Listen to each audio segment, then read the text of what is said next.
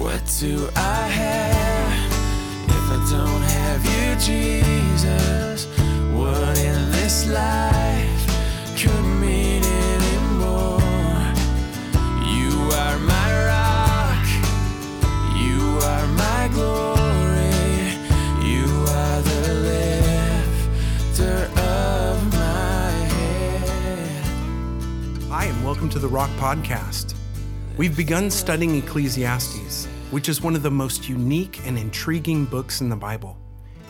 King Solomon is reflecting on some of his backsliding years, and he's going to try to convince you to live with an eternal perspective by proving to you how meaningless life is without God at the center. Now let's join Pastor Ross as we're reminded to look to Jesus for our joy and purpose in life. All right, so here we go with Ecclesiastes chapter 8. Let's ask the Lord for his blessing. Now, Father, being in Ecclesiastes has been such a blessing, just reminding us not to play the fool and try to find life without God, try to find meaning and contentment and joy. We need to be united in love to the joy giver, to the source of our lives. So help us, Lord, not to lift our soul to another, as we just sang, and follow the advice of Ecclesiastes. In Christ's name, amen. So as I was alluding to, we have really just come through a gloomy kind of chore of trudging along after King Solomon. He was once a wise king, but he has lost his way, and life has become meaningless because he has not been obeying the Lord and walking close with him and keeping his commands. And what I mean by a gloomy chore is that he's been on a relentless, exhaustive search, a futile search for the meaning of life without an eternal perspective, without the thoughts of heaven, without the thought of the gospel. That God is working all things together in this crazy world for our good. And so without a personal relationship with God, things are pretty grim. And so we have been with him through this gloom and doom search of his, but it's really been kind of an anointed gloom because it really helps us to remember that we got it right. This is the reason we came to Christ. And the gospel was so appealing because we came up with the same gloomy conclusion that life doesn't make sense. Life is lame, it can't be fixed, and God is the answer. And so we are reminded that we who have decided to lose our lives for Christ's sake, we're finding them. And so since we're so prone to wander, even as Christians, this book is so helpful to remind us, oh, you stay on that path. You don't go wandering around and try to fill your heart and life with meaningless things of wealth and unbridled passions and even relationships and good things. They can't take the place of your relationship with Christ. And so God allowed King Solomon's backslidden state and his search for meaning in life to really be a blessing and a warning to us. You know, it's kind of like God used King Solomon. You know, he uses everything. And even King Solomon's fall from grace serves us. That's classic Romans 8:28, because he's saying, oh, look at this guy. The wealthiest, most powerful, best looking, wealthiest man the world has ever known. He had his own palatial estate. He was king. He had botanical gardens. He had his own zoo. And he had a harem of 1,000 women who, in the end, he called 1,000 bitter regrets. So it wasn't their fault. They weren't designed to make him happy, but he thought he was going to be happy that way. So really, you remember the song, that goes, I'll put Solomon's name in it. Solomon, he's our man. If he can't do it, you really think you can? All right, that's what Ecclesiastes is saying. And that's what he's saying. He's saying, I had the money. I had the wisdom to do this search right. So let me do the hard work for you. You're going to come up empty if your search doesn't have as its target in the cross hairs, the cross itself, actually, and our Lord Jesus Christ. So the search has finished chapters 1 through 6, right? And the dismal conclusion has been reached. Vanity of vanities, chasing after the wind, this life without God. So now the second half, and we're already in chapter 8. It started at chapter 7. Here's some advice, he says, for living and duking it out under the sun. He calls it life on planet Earth with a limited view of God. God's kind of in the distance. Fear him. And here are some things that will help you get along in this life. And it's not the fullness of the gospel, but it's wise counsel. And if you do these things that he's saying tonight in chapter 8, you will be blessed. Because what's good for the goose is good for the gander. So in other words, what's good for people with a diminished view of God is good, plus with a bonus for those of us who love the Lord. He's saying this: if you follow the wisdom here in chapter 8, you will lessen the sense of futility in your life, you will lighten the burden that you bear, and you will brighten the dark days with a ray or two of sunshine. There are 4 things. If you do these 4 things in chapter 8, you will have a lighter burden to bear. So let's begin with the first verse. Who is like the wise man? Who knows the explanation of things? Wisdom brightens a man's face and changes its hard appearance. So number 1, if we're going to go King James, we go distinguish thyself. All right, point number 1, distinguish thyself, live with wisdom, because he's going to say, he's been talking about wisdom. Even in a life that doesn't make sense for him, he says, if you use wisdom, you're going to be so much better off than the guy who doesn't. So he's going to play up the benefits of living with wisdom. He's saying nothing like playing things smart in this messed up life to bring a little sunshine. So the reason I say distinguish yourself is because he says, who is like the wise man? In other words, they're so rare. Why not you? Why isn't the bright countenance coming from your face? He's saying, who is like the wise man? He's saying because it's so rare. It's so doggone rare among this planet full of knuckleheads. He says, really, he's saying the multitudes fall for the sexy girl and the stud muffins lines, smooth lines, and the seduction of porn. Every other guy on the planet. Every other guy on the planet. He's saying, who's like the wise man? Well, distinguish yourself, man. So, dear woman, the multitudes are taking the extra money and not reporting things on their taxes. Every other guy does that. But who's the wise man? 1 in 100,000. 1 in 100,000 who are not chasing fantasies and wasting their lives and saying dumb things and getting stuck in stupid arguments. He says, how about you? Why don't you be the one who doesn't run up their credit cards and just say, well, why don't you just spend as much as you make and save a little? Why don't you be the girl who keeps herself for her husband? Why couldn't that be you? Who is the wise one? Where is she? Wow. How about if you had a few answers to things that you can actually explain life to somebody? Why not you? Wisdom's so rare, so wisdom's so helpful, and wisdom makes a difference. Why are they smiling? Why is there life and countenance on the face? Why is it not hard like everybody else's? Because they don't have DUIs to contend with, right? Because they're not going back and forth in a crazy cycle with their wife and their husband back and forth over stupid things. That's why they're shining. That's why he says, hey, wisdom will brighten your face, man, because you're not thumping your head against the brick wall like everybody else seems to be doing.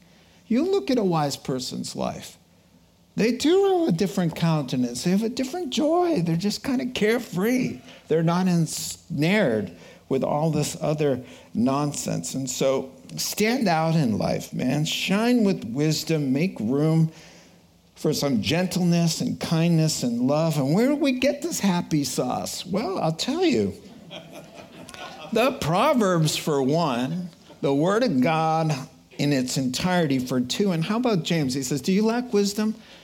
Try asking God. He generously will give wisdom without qualifying you. Do you know what that means? That means you could say, hey, I need some wisdom here. He's going to say, look at you. Come on. Of course you need some wisdom. After you do all of this wrong, now you're asking me for a little help. James 1:5 says, no, he won't qualify you. He won't even he won't test you out. He just will give you the wisdom. Oh, he says, above all things, Proverbs, get wisdom. Though it costs you all you have. She's better than rubies. And nothing you desire compares with her. So he's saying, who's like the wise man? Come on, let's do this. So distinguish thyself. All right, let's move on. That's piece of advice number one. So moving on. Obey the king's command, I advise you in the Hebrew, because you took an oath before God. Do not be in a hurry to leave the king's presence. Do not stand up for a bad cause, for he will do whatever he pleases. Since a king's word is supreme, who can say to him, what do you think you're doing? Verse 5, whoever obeys his command will come to no harm, and the wise heart will know the proper time and procedure. For there is a proper time and procedure for every matter, though a man's misery weighs heavily upon him.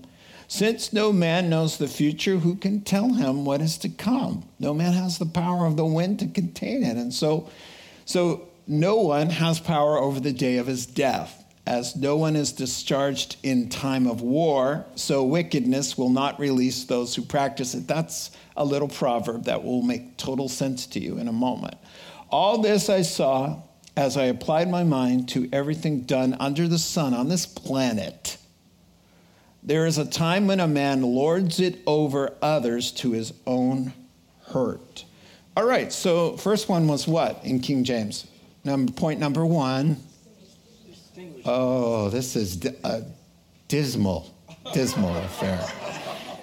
Point number one was distinguish thyself. Now I'm going to make you all say it again. Ready? Number one, distinguish thyself. Have some wisdom. It's liberally given you. It's all right. So number two would be submit thyself. Submit thyself to authority. So wise men, they're teachers, right? They advise. He says, I say to you, I'm advising you how to get along in this world, and you will last 2.5 minutes if you're not the kind of person who can submit to authority, because every square inch of this life has an authority structure to it by God, every square inch. So if you're a resistor, if you think you know everything and you can pick and choose to whom you will submit in this life, you are going to be in for one frustrating ride, he says. Every square inch. Name a place in your mind. Has delegated authority, and there is somebody in charge and somebody coming under every square inch. Driving on the street.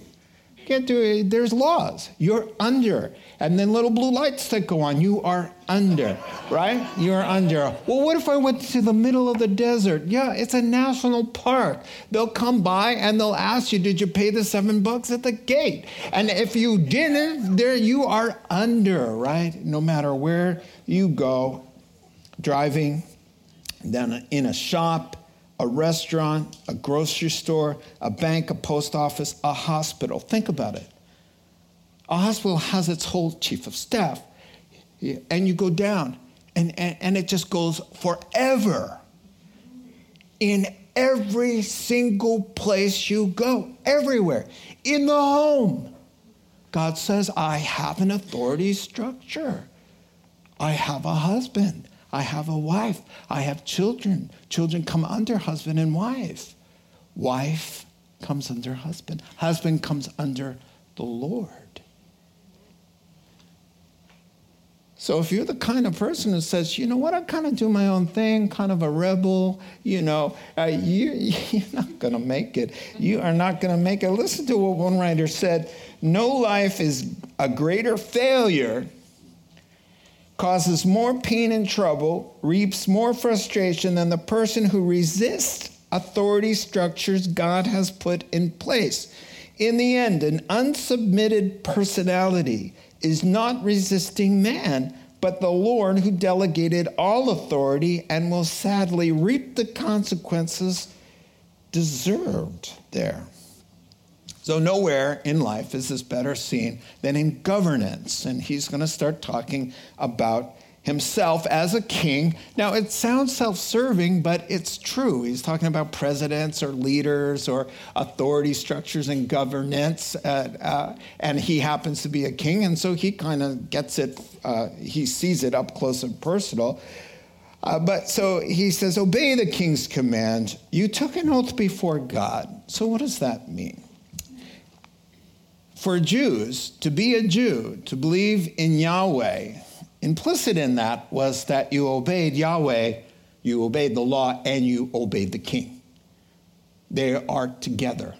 In fact, those phrases are used even in, I believe it's Ezra chapter 7, where he says, obey the law of God and the law of the king. And so the people of God have always had an obligation to honor government authority. Old Testament and New Testament. I've had this scripture up before, Romans chapter 13. Sometimes I just think we should meditate on that every single day. Let everyone, big word, be subject to the governing authorities, for there is no authority except that which God has established. No authority in the entire universe except that God said, I want it to flow this way for the good of order, for the good of civility, for the good of the person being served by the delegation. The authorities that exist have been established by God. Consequently, whoever rebels against the authority, whatever it is, you have a problem in the checkout aisle. She's telling you, sir, you've got 23 items. I only take 15. And you're like, tough, I'm in a hurry. You're going to go to jail. You're going to haul you out because God gave her the authority to tell you, get out of the line. Everybody thinks, we're just talking about the president and we're talking about the police officer. That's it. No, anybody who has authority over you in any moment, in any place, whether you're in your living room or whether you're in the church. There's a whole structure. There's pastors, there's deacons, there's elders, there's ushers. There's a flow. You can't go anywhere. So if you've got a problem, you've got a problem. For rulers hold no terror for those who do right, but for those who do wrong. Do you want to be free from the fear of the one in authority? Then do what you're expected to do in that moment, and you'll be commended. For the one in authority is God's servant for your good. But if you do wrong, and you've got an attitude, you think you know better than everybody else, be afraid. For rulers do not bear the sword for no reason. They're God's servants, agents of wrath, to bring punishment on the wrongdoer. Therefore, it's necessary to submit to the authorities, all of them. Not only because of possible punishment, but as a matter of conscience. Now, thank you for that. We can go back to our verses. We also recognize that we are to obey God rather than man if the two contradict each other. Acts chapter 4 and verse 19, the Jewish Supreme Court told the Christian disciples, we forbid you to mention that name again in public. And they said, judge for yourselves if you think we should obey man rather than God. because we cannot help but speak what we have seen and heard. So yeah, I mean, that's understandable. King Saul in the Old Testament was in one of his crazed road rage moments where he's so consumed with jealousy over King David, and his son Jonathan was besties with King David. And so he looked for a reason to get rid of David. He wanted to kill David, but then when Jonathan got in the way, he wanted to kill his own son. So one day, you remember, I think it's in 1 Samuel 14, Jonathan did something. It was sort of a trap. And then King Saul said, let him die, to his soldiers. Kill Jonathan. And the soldiers said, no can do, king. We're not going to do that. He doesn't deserve to die. You're crazy, and we're not going to kill him. So that said, right, two practical things that start out here in verse 2. Respect authority, behave properly as a submitted person. Verse 5 says, verse 6, the boss's word goes. In other words, can't you figure out that when you're in an authority structure, that person, he hires and fires and signs your check? So can't you figure out that you ought to watch your protocol and your behavior and your attitude toward him? So he says, don't be quick to leave the king's presence. In other words, don't be rude to somebody who has power / influence over you. You're not supposed to turn your back and say, I got better things to do than listen to your boring stories, O king.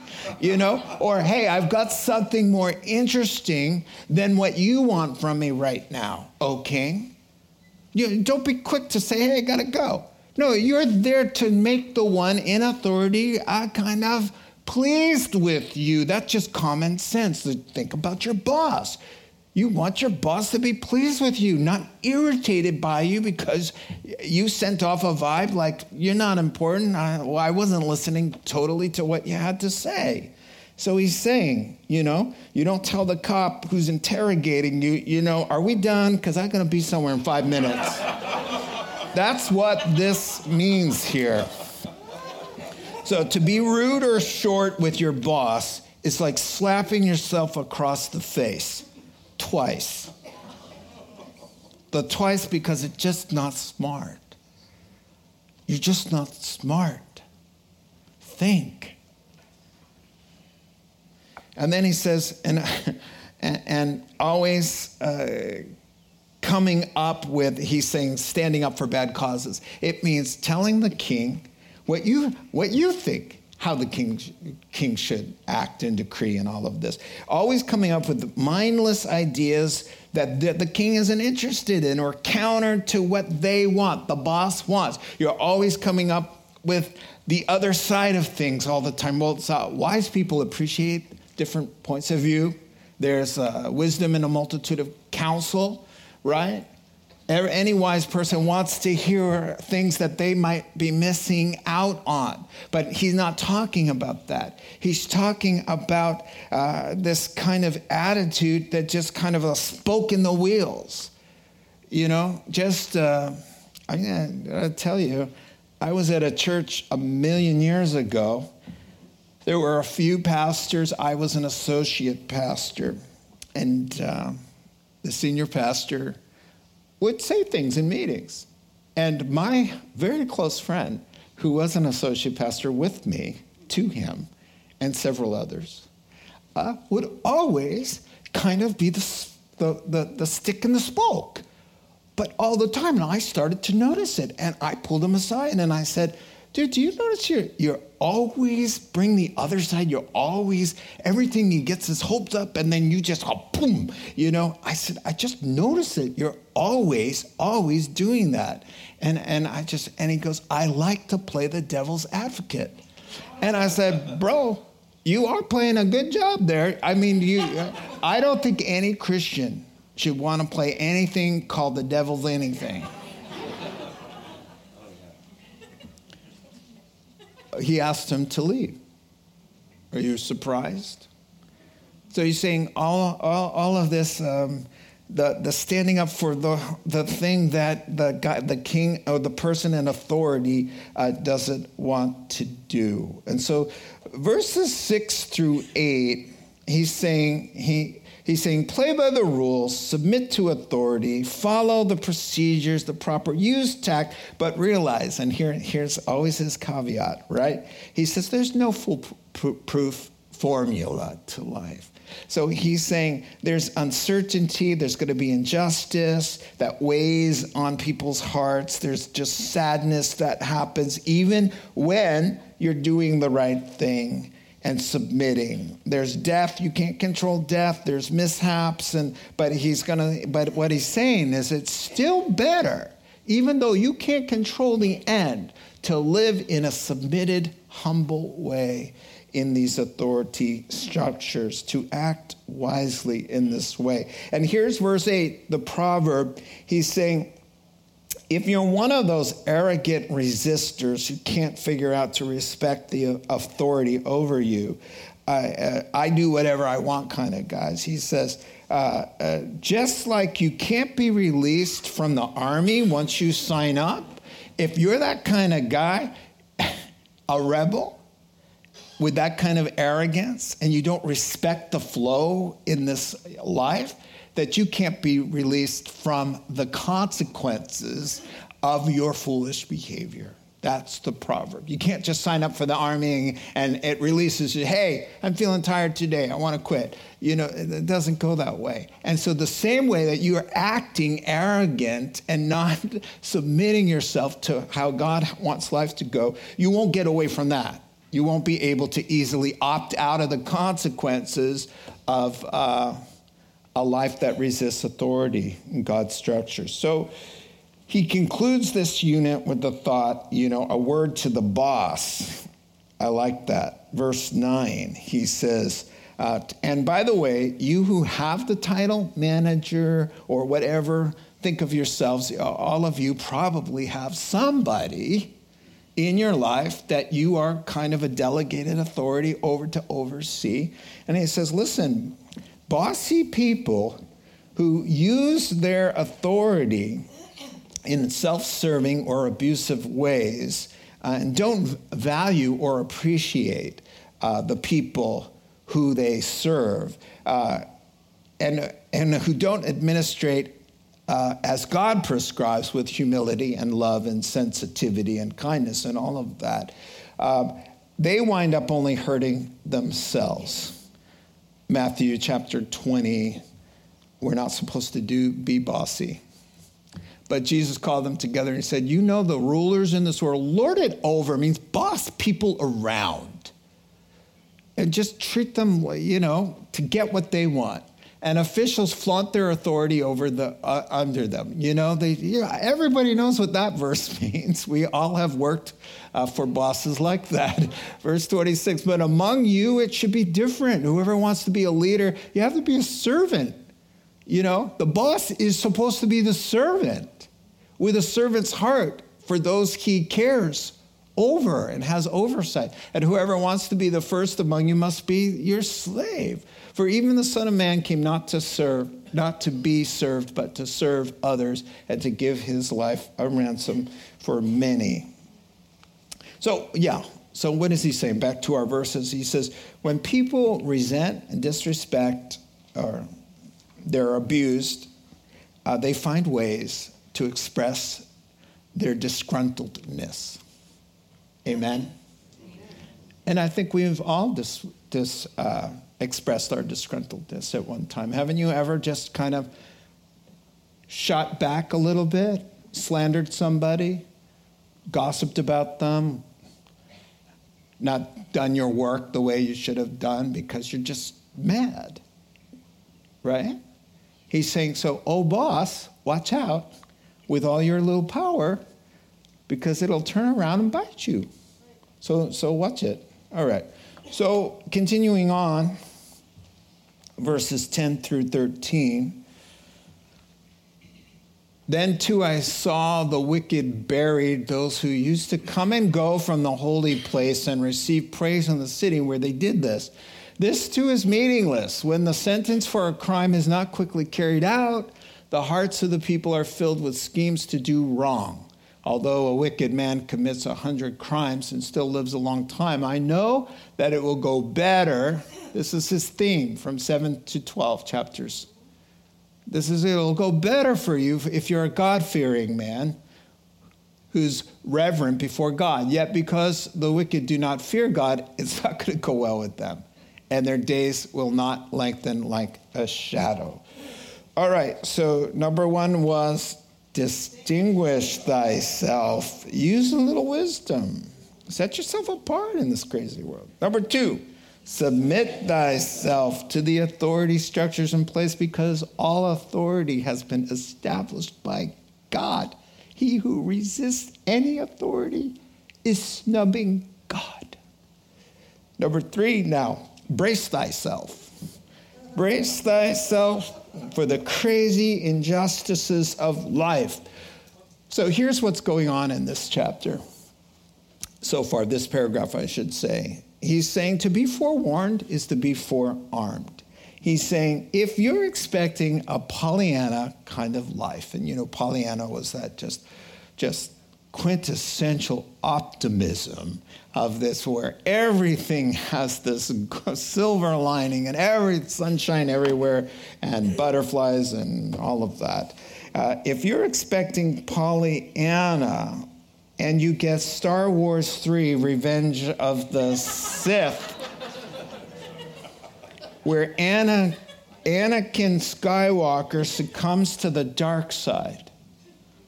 First of all, I don't go to movies when there's a sad ending and the bad guy wins. I just won't do that. If I can avoid it. Or when I see it coming, I'll just get up and walk out because it just gets miserable.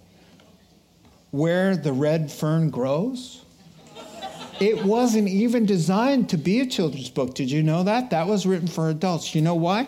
Because it's so sad. At the end, I felt like I was abusing my family, showing them. These 2 dogs, this boy, I'm telling you the story. These 2 boys, this one boy buys these 2 hounds. He saves all his money for months and months and months and buys these 2 adorable hounds, and he calls them Old Dan and Little Ann. And you are in love with the kid, and you are in love with the family, and you are in super uber love with those 2 dogs. And all through the movie, you're just, you identify.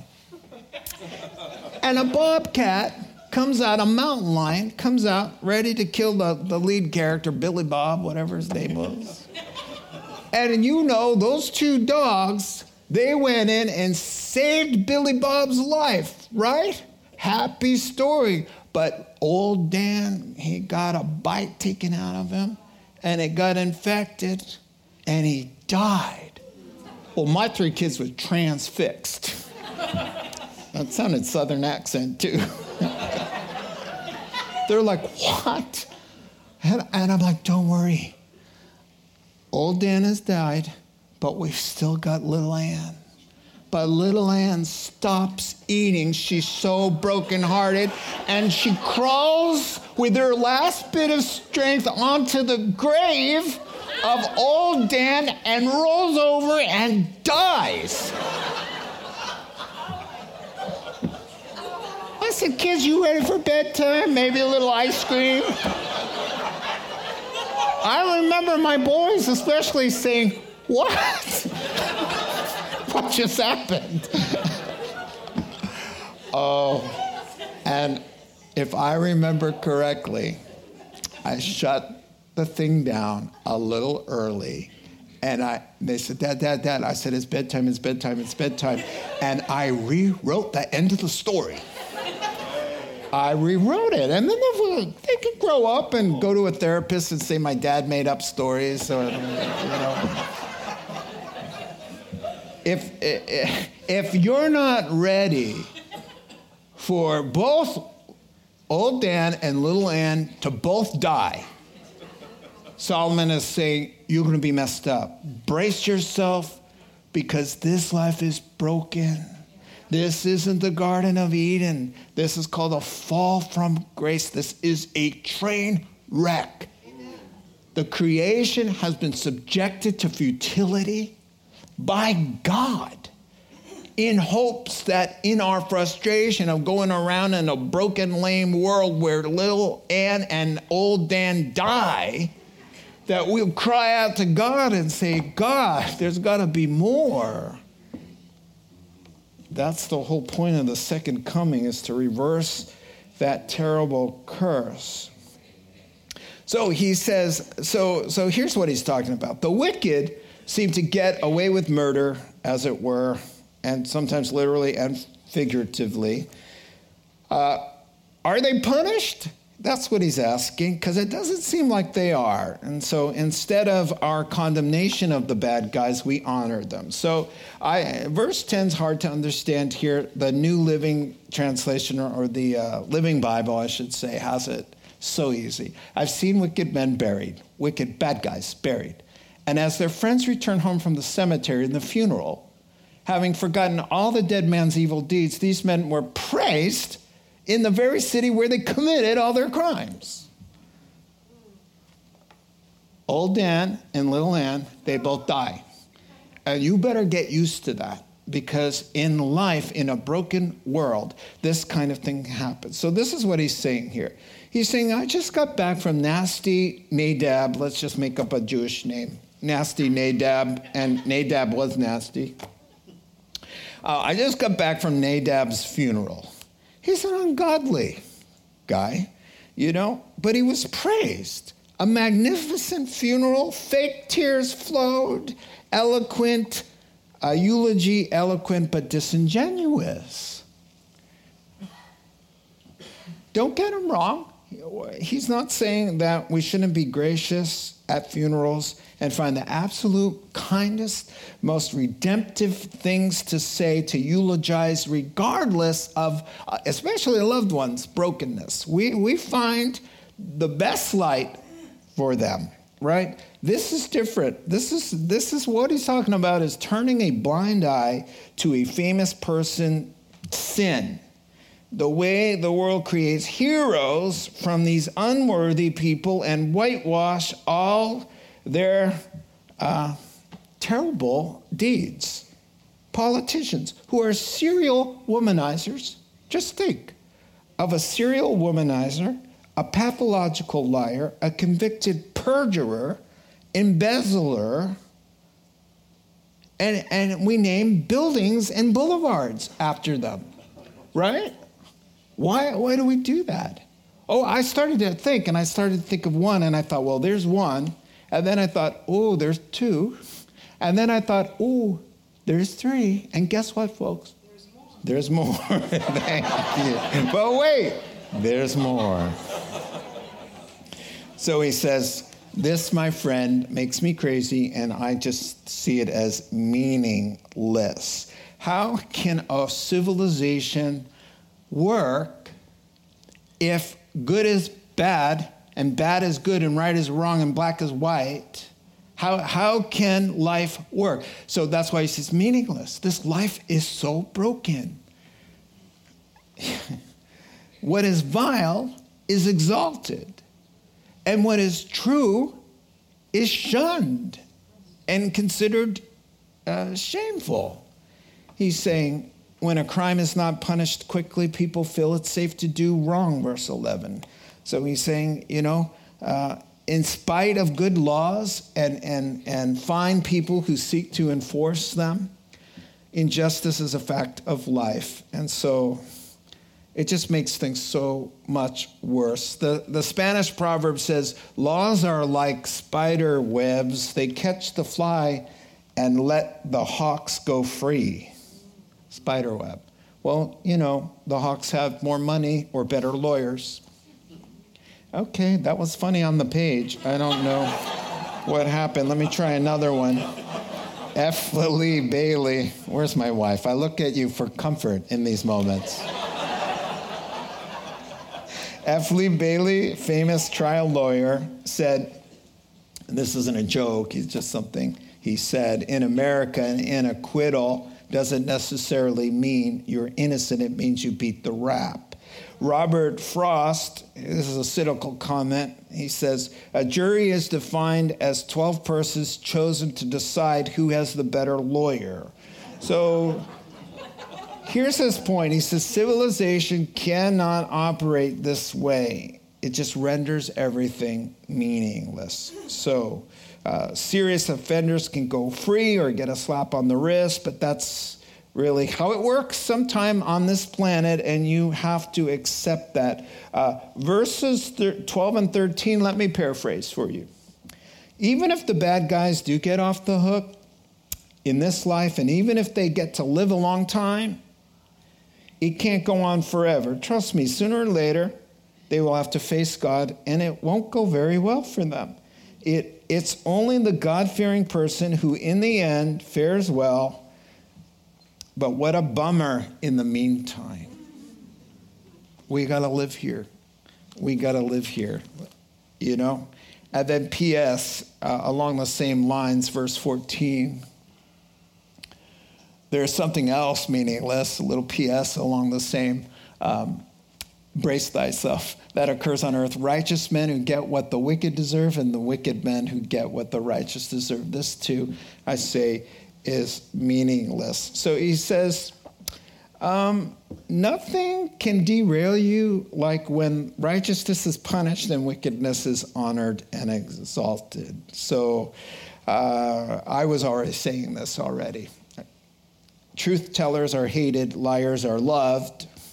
The bad guys are the good guys, as I've been saying. And so when God's heroes are martyred and workers of evil are memorialized, terrorists who mow down people in the name of God are praised in some cultures, and pastors in the same city there in the Middle East are condemned and imprisoned. Now, that's an upside-down world. So he says it's tough, but it's the way it's done here under the sun. But he says, listen, did you expect something else? I'm saying this. Did you expect something else? The Son of God, the perfect incarnation of perfect goodness, perfect love, perfect righteousness, and perfect truth, poured into a human body, and we collectively crucified him to a cross. So we shouldn't be so surprised that the world's upside down because they called the Son of God Satan. And Satan is elevated and worshiped as God. Maybe not overtly. So he's saying they've got something called, let me see if I wrote this one down. Spatial orientation phenomenon. Harvard came up with this because a woman in Serbia, she sees everything upside down. And they don't understand why it's being projected to her mind really right side up, and it's supposed to be projected upside down, and the brain flips it. But for her, she sees everything upside down. So she has a television next to her family's television that's completely upside down. And she has to watch it like that. Well, you know what? Here's what he's saying. Get used to it. The world has this disorder that right is wrong and wrong is right and good is evil and evil is good. And you live in it. And it's no fun. But you have to understand that you are living, you're walking up a down escalator. You're the salmon going upstream, man. You live against the grain. You march to a different drummer. And you have to understand that. So brace thyself. Don't act so like, whoa, look what happened. It's supposed to be like that. It's the fall. But let me tell you about this. The Lord is coming, and the kingdom that's coming, that's right around the corner, coming to a neighborhood near you, is a kingdom of justice, goodness, righteousness, truth, peace, love, and joy. I'm looking forward to that. Amen? All right, let's finish up. Let's put chapter 8 to bed, 15 through 17. So here's this conclusion. So I commend the enjoyment of life because nothing is better. If we have to live in a world like that, then you better enjoy yourself a little bit because nothing's better for a man under the sun in this mixed up, crazy world that I just described than to eat and drink and be glad. We'll talk about that. Then joy will accompany him in his work. All the days of his life God has given him under the sun. When I applied my mind to know wisdom and observed man's labor on earth, his eyes not seeing sleep day or night, then I saw all that God has done. No one can comprehend what goes on under the sun. Despite all of his efforts to search it out, man cannot discover its meaning. Even if a wise man claims he knows, he cannot really comprehend it. All right, let's talk about this last one. So, to go over the points again. Number one, he says, if you want to get ahead, if you want to do well on Planet Crazy, then you need to, I like that one. Come on, Planet Crazy. Number one, distinguish thyself, right? Make some smart choices. Live like God wants you to live. Number two, submit thyself to God's authority structures. Number three, brace thyself for a world that has spatial orientation phenomenon. And the last thought, enjoy thyself. Okay, so he says you best maximize the little pleasures in life. And this has been about probably the fifth time he's said this, and he's going to say it again. This is Solomon's big ticket advice. He's saying, you know what? You might as well maximize those little pleasures because life is really hard. So let's talk about that. He's saying, you can't change it. You can't fix it. You can't run from it. You can't reason with it. You can only cope with it until the Lord comes back. Amen. That's the idea here. And so verse 16, why are you going to let it get to you? So we labor, our eyes not seeing sleep day or night, never sleeping, never resting properly, because you're stuck in this dysfunctional cycle and where the joy of life has been drained out of you because of the corruption in our own hearts, the corruption in the world, the corruption in the government, the spatial orientation phenomenon that we're stuck in. He says, so listen, I want to talk to you about advocating little things, the little joys, table fellowship. We've talked about this, friends and family, the good feeling of a job well done. There's nothing wrong with this advice. There's nothing wrong with it. It's really good advice because how much more should we be enjoying life with the fullness of the gospel, with Christ, by the power of the Holy Spirit in our hearts and lives. So he's saying, live right, fear God, it will go better for you. Love your family, quality time with loved ones, fun weekends, evenings, getaways, vacations, birthdays. He's saying, I got a song for you, all right? It goes something like this. I see trees of green, red roses too. I see them bloom for me and for you, and I think to myself, what a wonderful world. Yeah, it's got spatial orientation phenomenon, right? But there's some beautiful things, especially for us who have been reconciled back to God, and his kingdom has already come into our hearts. It's starting. So he's saying, so you're going to lose sleep? So you're 24/7, can't find rest? That's in there? He's saying, what's wrong with you? You're going to have to enjoy the ride, even though it's crazy and upside down, and enjoy the ride. Find things that bring you peace. I see skies of blue and clouds of white. The bright, blessed day, the dark, sacred night, and I think to myself, what a wonderful world. There's lots of things for us to find pleasure in, especially when we have the gospel. How can I find anything good about where I work? Well, I'm glad you asked me that. A hairdresser I know once said, you know what? I love my job so much. I don't really like cutting hair, but I love my job so much because I just pray in the morning, God, send me those who need to hear a little bit about you, maybe need to be encouraged, I'll pray over every single person who goes in the chair, every single one, for as long as you give me this job. And she just it was an amazing, because she went to the chair thinking, what am I going to hear? Who did God send me? And she was thinking, whoever's in the chair has been prepped and primed and hand-selected by God to bring to her, to be listening, and then she just loved her job. She didn't like the hair cutting. She loved her job. Come on, you can wash dishes for Jesus. You could do so many things to find. This is what he's talking about.